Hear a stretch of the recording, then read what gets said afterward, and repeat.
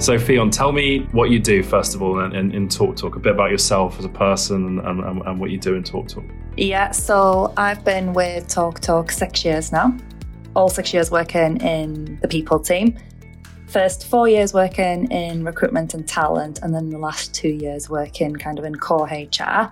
I've just started a new role as a people business partner, but prior to that I was working as a people and policy consultant in people services. In conjunction with that, I'm also studying for my master's. So my master's in HR. On top of a full-time job? Yes, and a toddler. And a toddler? Yeah. Crikey. I've got a toddler and a 1-year-old, so hats off to you. Yeah. Survival is tough. Yep. Let alone doing a master's. I'm a glutton for punishment. So I've got the last hurdle of my master's now, which is my dissertation. And I'm doing my dissertation on the impact of menopause on women's careers. And you're involved in the policy that we've just launched or are just launching. So yes. a perfect intro to that. Tell us about what we're doing. So we've been looking for quite a few months now about in terms of the support available to women going through menopause and just the conversation around it in the workplace. So unfortunately, it's still considered a taboo subject. People aren't talking about it. Women aren't talking about their experiences. Organisations don't have that support in place. So we started looking at how we could bring that to the forefront of the organisation.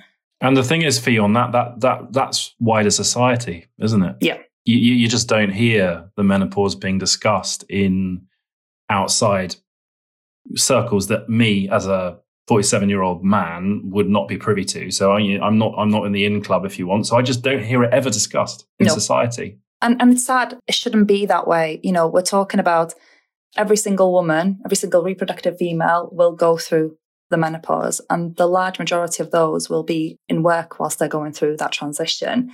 So we're talking about nearly probably half of the population and probably half of the workforce as well. And from a workforce perspective, this demographic is actually the largest growing demographic in the workplace. So we need to be making sure that, one, we're talking about it, but that we've got the right education there and the right support in place for women as well. Touching upon what you've just kind of mentioned there about, not being spoken about, we've seen quite a lot of a shift in this over the last few months. So I started working on my dissertation proposal last year, so October, November, December time. And there was very little out there in kind of the mainstream media about it. And I've definitely seen a shift over the last 12 months. And, that's with household names talking about it. So I think the Davina McCall programme, in conjunction with Dr. Louise Newton, was groundbreaking. It's been such a positive message out there to women, and the amount of women that I've spoken to since that have gone to their GP, almost kicking the door down, making sure that they get the right support in place is fantastic. So Ffion, for people that don't know, let's think it's worth starting from scratch, from first principles. What is the menopause and how does it affect people? So menopause is a natural stage of life that normally occurs between the ages of 45 to 55, but also can affect women who are much younger. It's a natural stage where women's estrogen levels decline, and as a result, they stop experiencing periods and can no longer conceive naturally. The UK average age is 51, and women that are going through menopause can experience both physical and psychological symptoms, which can pose challenges for them on a daily basis. I think one of the things that people don't know is how many symptoms there are associated with menopause. So there is officially 34 recognised symptoms of the menopause, and symptoms can last for several years, and each woman can experience symptoms to a varying degree. I think we hear quite a lot about hot flushes, sleep and mood disturbances, but there's so many more symptoms that women experience that just isn't discussed about, and I think that education piece is key. So Ffion, it can be quite debilitating. You talk about dozens of different symptoms, but many can actually really knock you for six. It can be quite debilitating. Yes, especially when you think about women in the workplace. So when we look at some of the symptoms that can really impact women in the workplace, it's emotional changes, so including depression, anxiety, trouble sleeping, which can then affect the next day. And the one where I found been the most common symptom when I've been speaking to people internally and externally is a decrease in confidence. The combination of the symptoms that they're experiencing is resulting in them really losing a confidence in their ability to be able to do their role. Right. So when you bear this in mind, and it can be a whole range of things from, on the physical spectrum to the mental, the emotional, how do you then go about developing a policy, a workplace policy that caters to something so varied? That's a very good question. And what we're keen to say with this policy is that it's the first step in kind of bringing that discussion into the workplace. So we're hoping by talking about it internally and externally, the more feedback we get from our colleagues on what supports, what challenges they're facing, what barriers they're facing in the workplace, and what support they need, we're then able to shape this policy and kind of deliver on our commitments to our colleagues. So it sounds like the policy is almost like the start of a conversation, and yes. Actually the most important starting point is actually getting people to talk about it. And you could, for example, it would be normal to hear the word mentioned. Yes, exactly. In a one-to-one, or you'd feel confident just bringing it up that you were experiencing it. And I think if we think about, the good work that we've done with mental health over the past few years and how people are really comfortable in sharing their own mental health journeys, we see household names discussing it all the time. We see it in the mainstream media, even internally. We've got senior leaders talking about their own challenges. It has now become acceptable for us to talk openly about our mental health challenges and for that support to be in place. And as an organisation, we are absolutely fantastic in the support that we have for colleagues experiencing mental health.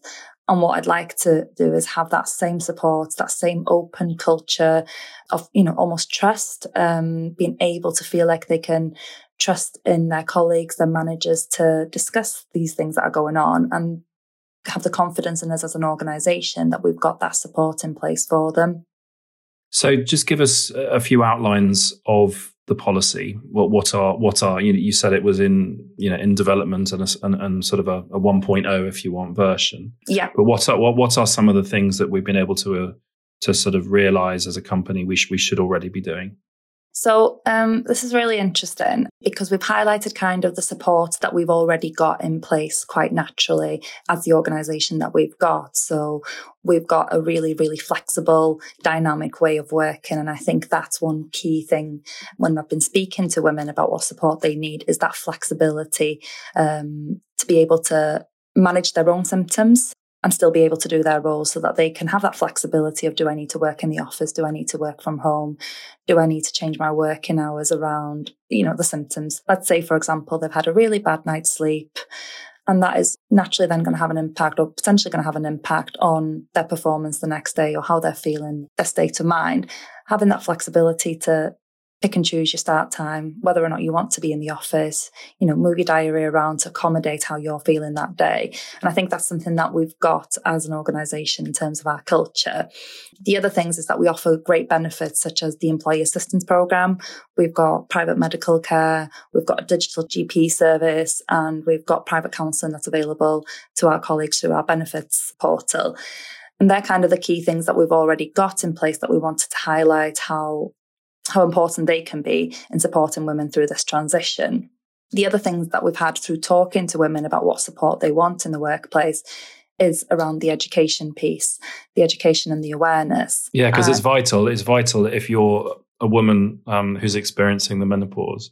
You've got to be able to be confident enough that if you sat down on a one-to-one, for example, with a man who might be your boss, that there is a base level of understanding that conversation can start from. I mean, that's vital, isn't it?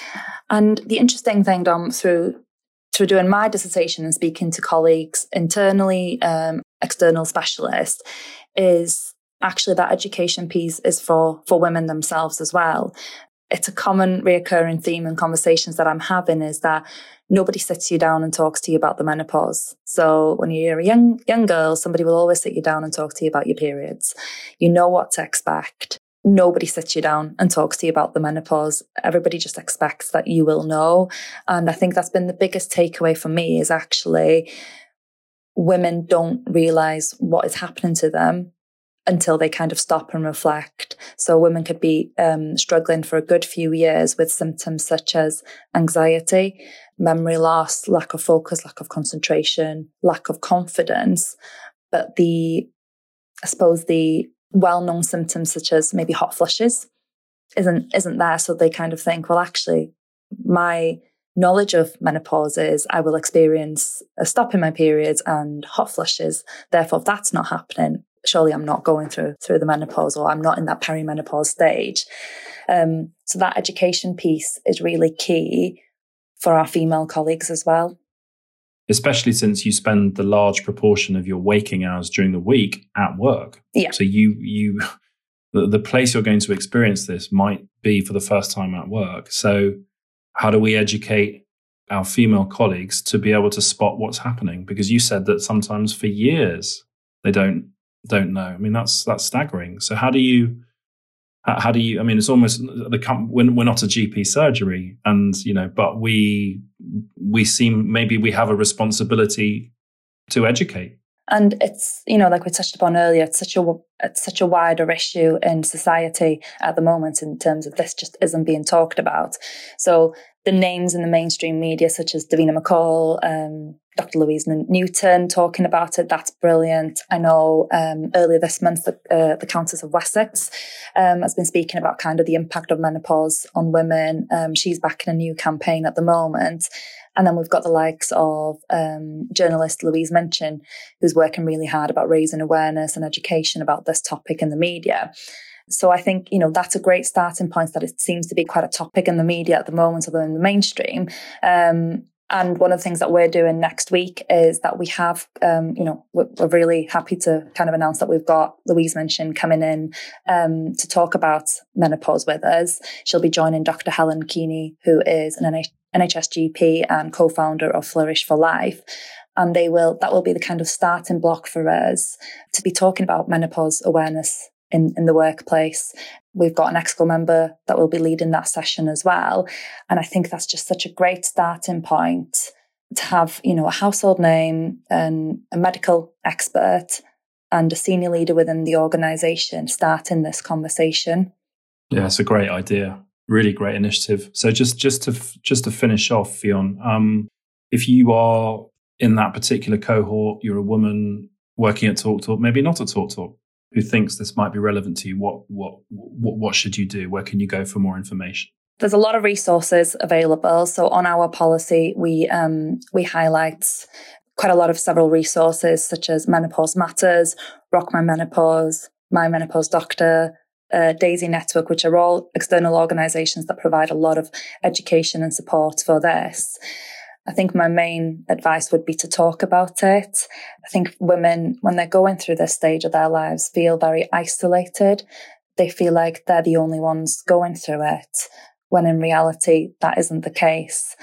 And one of the good things that we've had through talking through women is that there are pockets of networks that have developed within the organisation through kind of, corridor conversations of women of similar age that can almost identify that other women are going through similar stuff, and they've been able to create their own little support networks, which is fantastic. But then how do you build on that? But my probably key takeaway would be to discuss it, to raise it with friends or family.